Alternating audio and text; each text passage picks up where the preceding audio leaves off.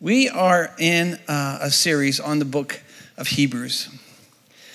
And the book of Hebrews is a fascinating book.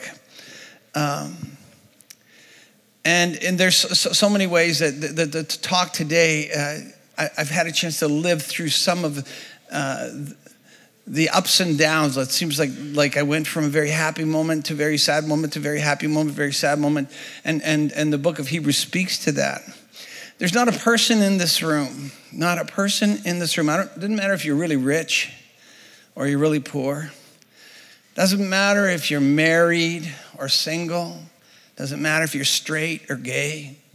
Doesn't even matter if you're a Christian or an atheist or an agnostic. Every single person in this room has problems. Nobody escapes problems. The people that you envy, the people whose life you want, they have problems. It's amazing to me how I think skinny people don't have problems. But skinny people, they drink shakes to put weight on. And fat people, we drink shakes to take weight off. And young people want to grow up and old people want to get young. Everybody's got problems. Nobody gets a problem-free ride. And some of you, you know what, you've gone through so much and you've hurt so deeply. And you look at somebody else and you think, why? It's so unfair that they get such an easy ride. And I have been through so much. Well, you want to know something? The truth is they're not going through what you're going through, but I promise you, I absolutely promise you, they're going through something. Because everybody has problems. And then Paul comes to us in Romans chapter 8, verse 28. And in essence, he's telling us this, that God is actually not surprised by your problems. And he's not even threatened by your problems.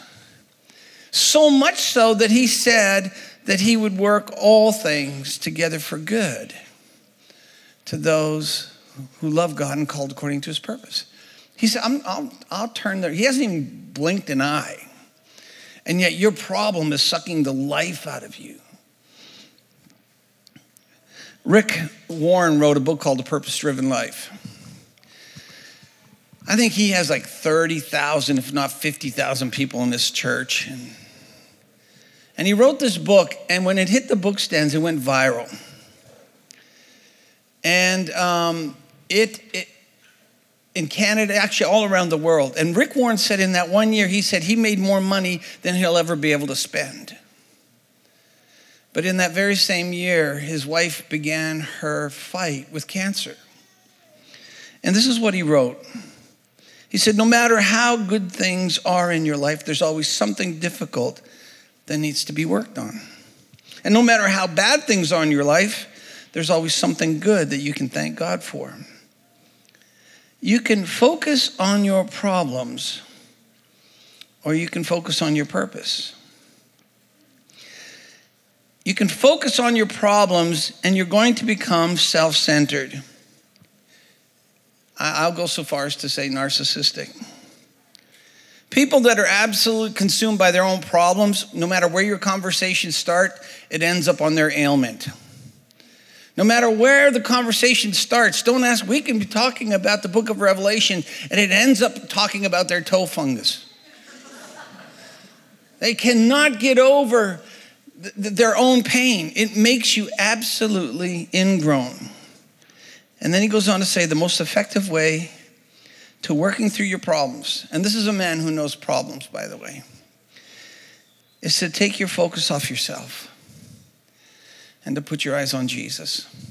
Now, when I first read that, I'm going, really? That's simple, huh? That doesn't feel right. You know what? There's more to it than that. But that's exactly what the writer of Hebrews says, And the writer of Hebrews is speaking to people who have suffered more than most of us will ever suffer. He's speaking to people who survived terrible persecution from the Emperor Claudius. the middle of the first century. And they were already going into a second round of persecution, which was more intense, more brutal than the first one. And the writer of Hebrews is saying this to them: I can see your pain. I know the problems that you're in. I can see the brutal reality that is yours. We're not denying it. We're not even rebuking it. He said the only way to get through this is to set your eyes on Jesus. He's saying don't lose heart, because Jesus is everything that the Father wants to say to you. Jesus is everything that the Father wants to say to you in your pain. So look to Jesus. And the book of Hebrews gives us several metaphors for life. And metaphors are really important. If you ask me, I live and think in metaphors. Because the metaphors we're given in the book of Hebrews give us a picture of what we set our expectations on. It gives us an accurate kind of context for our expectations, and that's a big deal. And the first metaphor we get is in chapter 12, and it says that life is a race. Let's start reading in verse 1.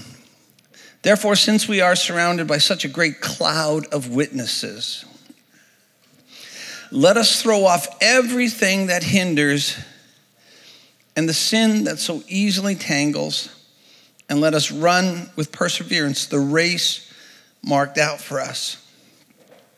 Let us fix our eyes on Jesus, the author and the perfecter of our faith, who, for the joy set before him, endured the cross, scorning its shame, and sat down at the right hand of the throne of God. Consider him who endured such opposition from sinful men, so that you will not grow weary and you will not lose heart. He said, let's run the race marked out for us. Now, the Greek word for this word race is a very strange word. It's the word agon. It's the word we get our word agony from. He's saying this, he said that life is an agonizing race. He said life is an effort, it's a conflict, it's a contention, it's a race, it's a fight. And he said that your race has already been marked out for you. It's been marked out for you by somebody who knows you, who knows your race better than you do. It's been marked out by the author and the finisher of your race. And so if you're going to look at anything while you're running this race, why not look at him, Jesus, who's the author and the finisher of your faith and the author and the finisher of your race. Now, some commentators, a lot of commentators are pretty sure that the race that the author of Hebrews is talking about here is the pentathlon. And the pentathlon is like all of the Olympic events. You know, what is that? You know, where they run, I'm not sure what it's called when they do all of those events, but it's running, it's discus, it's javelin, it's jumping. But the climax of the pentathlon is a wrestling match. And the combatants would have this rough leather put onto their hands, and then they would just beat the crap out of each other. Okay? It was really first century UFC. That's exactly what it was. And the writer is intentionally drawing a picture that life is a struggle and it's not easy and you're going to have to get tough. Now, it's not a pretty picture. It's not a popular picture, and it flies in the face of our feel-good, airbrushed culture. But it does give us a realistic expectation, which shows us that we're going to have to live a great story that God called you for, to run the great race God called you for. You're going to need courage. You're going to need courage. I was listening to a motivational talk. A guy was speaking to a bunch of university graduates. And these kids were all the best of the best. There's 1,000 of them in the room. And they all want to make millions, and they all want to do great things. And this guy said, you know, what makes you think you're any better than the other 1,000 people in this room? And he said, the bigger The bigger your calling, the earlier you get up. He said, the bigger your dream, the bigger your vision, the earlier you get up. There is no shortcut. The person that's going to end up on top is nobody other than the person that works the hardest. He said, so you go to bed late and you get up early and you work and you work and you work. And these kids are not used to that. They wanted someone to give them a trophy before they even ran the race.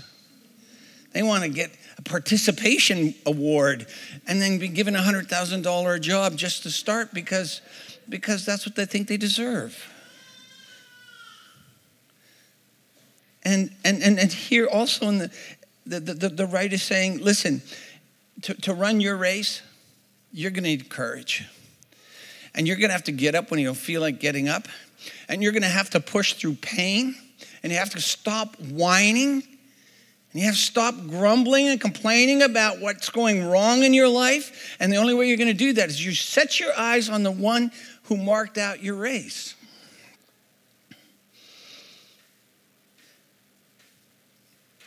If you actually believe and you've come to this point in your life where you have faith in Jesus for a problem-free life, yeah, I'm sorry about that. That's one prayer that's probably not going to get answered. You know that verse that says that we can do all things through Christ who strengthens us? I don't even believe it.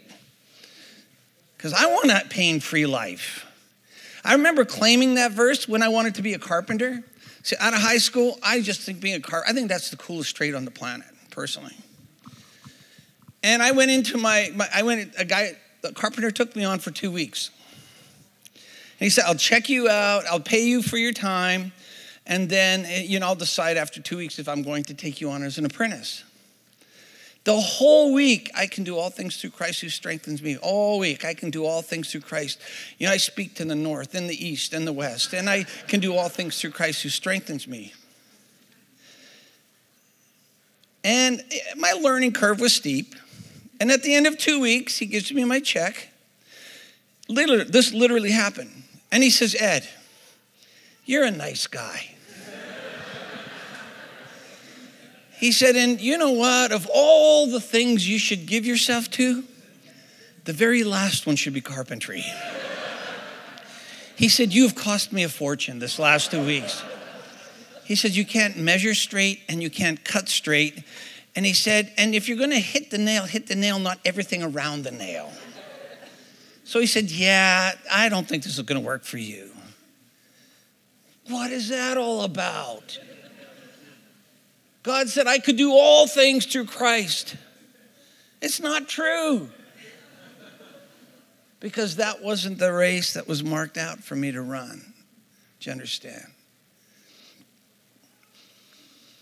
Just like exercise, this metaphor tells us a whole bunch of stuff. Just like exercise is absolutely necessary for an athlete to fully mature, listen to this. Brokenness through adversity is absolutely necessary for you to mine the best version of you and bring it to the surface. Hockey players don't get strong and fast playing hockey. They get strong and fast practicing and going to the weight room and practicing and going to the weight room, and then they bring all of that to the game. For you to become the best version of yourself, you absolutely have to go through the process of being broken through adversity. I've never not had a mentor in my life. And one of the first qualifications for a mentor that I'm looking for is that they limp, that they have been broken, that they have suffered, and that they've endured, they've persevered. And they've experienced the goodness of God and the person of Christ through all of it. There were two maestros listening to a soprano sing. And the one maestro said, her tone is utterly perfect. To which the second said, if only her heart were broken. If only her heart were broken. There's a brilliant Japanese artist. His gift is in pottery and people come from all over the world to try and study under him. And he had this small group of students that were studying under him. And he brought them together in the classroom. And he gave them this special clay. And he said, I want you to put all of your talent and all of your creativity into making a bowl. And so the students came together and they worked on their bowls and they worked on their bowls. And then at the end of the day, he said, now, and I want you to take your artistry, and I want you to take your bowl, and I want you to go put it in the kiln tonight and then bring it back tomorrow. I want everybody back here in the morning. And one student went home, and his bowl was spectacular. And he put it in the kiln. When he went there in the morning, he was shocked. It had broken into a dozen pieces, and he had failed. He didn't know what he did wrong. He was confused, and so he carefully put all the pieces into a box. And he came back to class, and he's sitting there, and he's ashamed, and he's confused, and finally, he can't stand. He stands up and he said, I did everything right, but I failed. I did everything right, but my bowl broke. And the master just simply smiled and he said, I knew that was going to happen. Because the material that I gave you, I knew it couldn't handle the fire. I knew it had to break, but that's where all of our beauty begins. And he said, but the beauty we're going to create today will far surpass anything you could have imagined yesterday. And he invites that student to bring his box of brokenness to the front. And then the sensei, he opens up, he gets the pieces in order, and then he opens up a container with molten gold, and he begins to brush the broken pieces with gold, and he glues it back together. And he creates a bowl that is so utterly beautiful, infinitely more beautiful than anything that it could have created otherwise. And that is part of the race that is marked out for you to run. There are times of brokenness. But you know what he does to the brokenness? He doesn't just redeem them. He doesn't just heal them. He makes them beautiful. They become part of your essence, part of your beauty, part of what makes you so wonderfully you.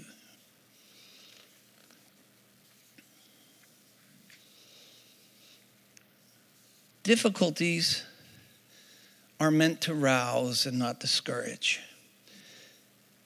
The human spirit is incredible, grows strong through conflict. Man, you know, if you never actually meditated on another phrase than that one, it would literally change the way you do life. If you actually believed that difficulties are actually opportunities to gain strength, and you get a speeding ticket, woo! Yes! Flat tire. Yeah! You know what? You get in the wrong lineup at the grocery store. I think it's patience I'm working on. It changes. Difficulties are meant to rouse, not discourage, because it's your spirit that grows so strong. And the human spirit, let me tell you something, is so powerful. And so my wife, her father died when he was in his 70s. He smoked his whole life, and he died of lung cancer. And all of his children, except for one, had come. And he was dying. And everybody's saying, you can let go, just let go. He was waiting for a phone call from his oldest son, who lived in Dallas. And he hung on for an extra 2 days, and then the phone rang. And he heard his son talking to him on the phone, and he gave the phone back, and he died. Your human spirit is so powerful. And so looking for opportunities to strengthen it, to enforce it, to fortify it, is what happens when every time a conflict comes your way.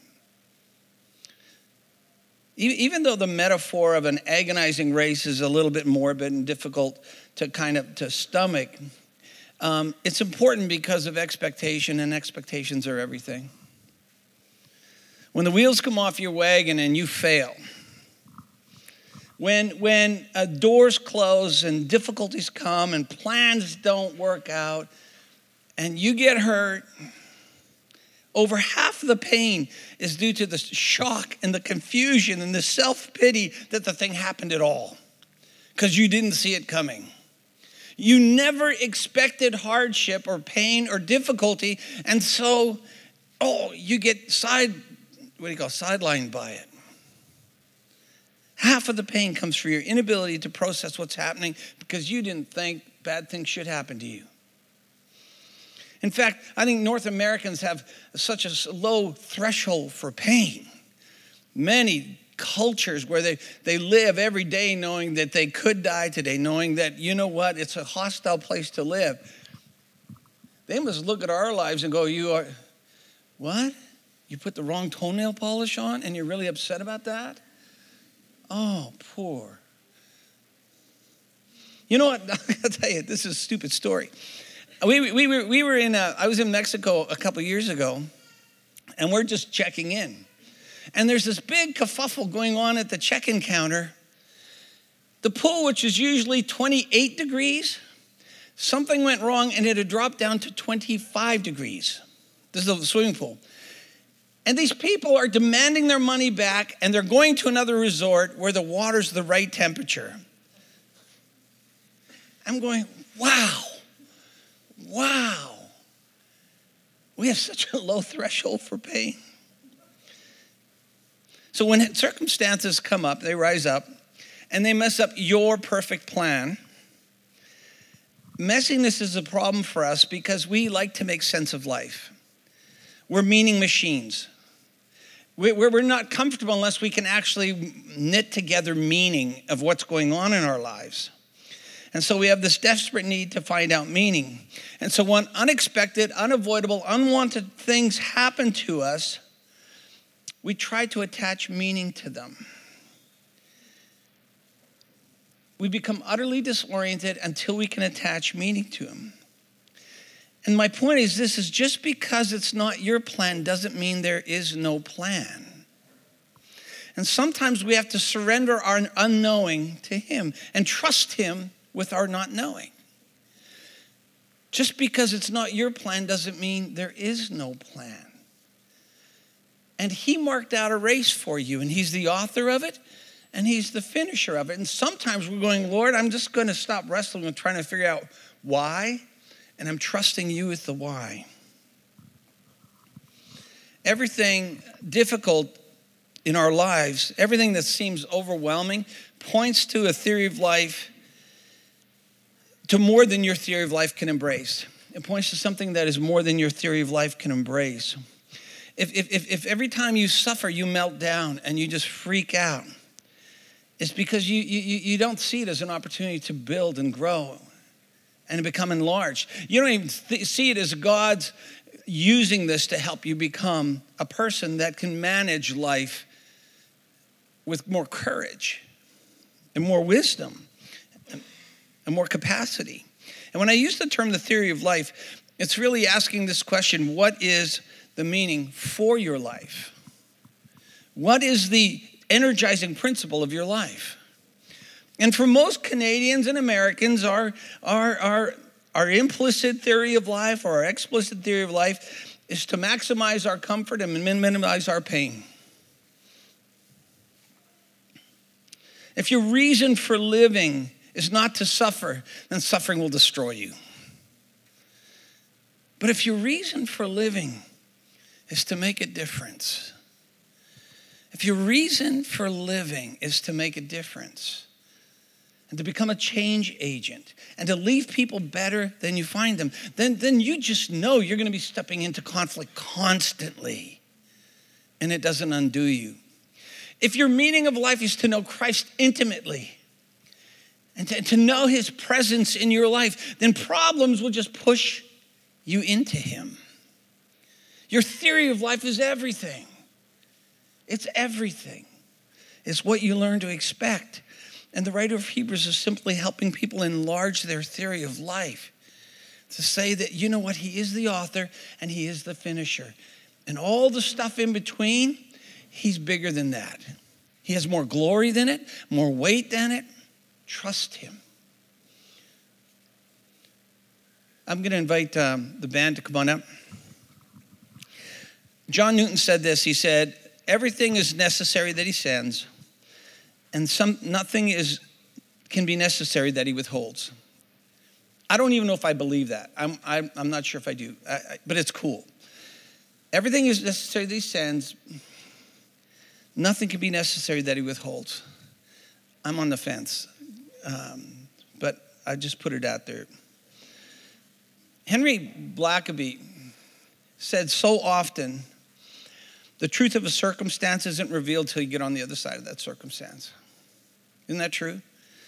You don't even bother asking why. When you get on the other side, you seem to just simply know, oh, that's what that was all about. Do you remember when God told Moses, go to Pharaoh and tell him to let my people go?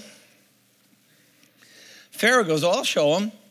And he says, make bricks, and he takes away half of their building materials. He said, I want the same quota met. And he made their lives even more difficult. Why did God do that? He tells Moses, talk to Pharaoh. Moses talks to Pharaoh. Pharaoh makes the people suffer even more. How does that make any sense? Except for when you consider this. 400 years in the same house. Israel had been there for 400 years. They didn't necessarily want to leave. They'd like some perks, but they didn't want to leave. And at the same time, the pressure's coming on. It's becoming unbearable. We got to get out of here. Now they have motivation to leave. And when they do get delivered, the glory of God and the miracle of deliverance is bigger than ever before. Jesus could have calmed the storm. Remember when he's sleeping in the back of the boat? He could have calmed that storm long before it had grown to tsunami proportions. But he let it get that big so the disciples would see the authority and the power and the weight and the glory of his words is bigger than all of that. We all live in the middle of a sentence. We all live in the middle of a sentence, and your sentence might be 100 years and your sentence might be 30 years. We all live in the middle of a sentence. And so often we don't know what's at the beginning of our sentence, what's at the end of our sentence. For instance, have you ever had somebody hurt you?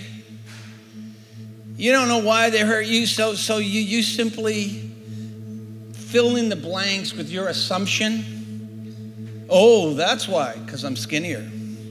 Oh, that's why, because whatever. And then time goes by and you find out that they didn't even mean to hurt you. They didn't even know they hurt you. I'm so sorry. And now the story changes completely. And if you're walking through a difficult circumstance, if you're in the middle of a marriage breakup, if you're in the middle of a job loss, if you're in the middle of all kinds of stuff going on in your life, just recognize it's in the middle of the sentence. And I would encourage you to set your eyes on Jesus. He knows the beginning of the sentence. He knows the end of the sentence.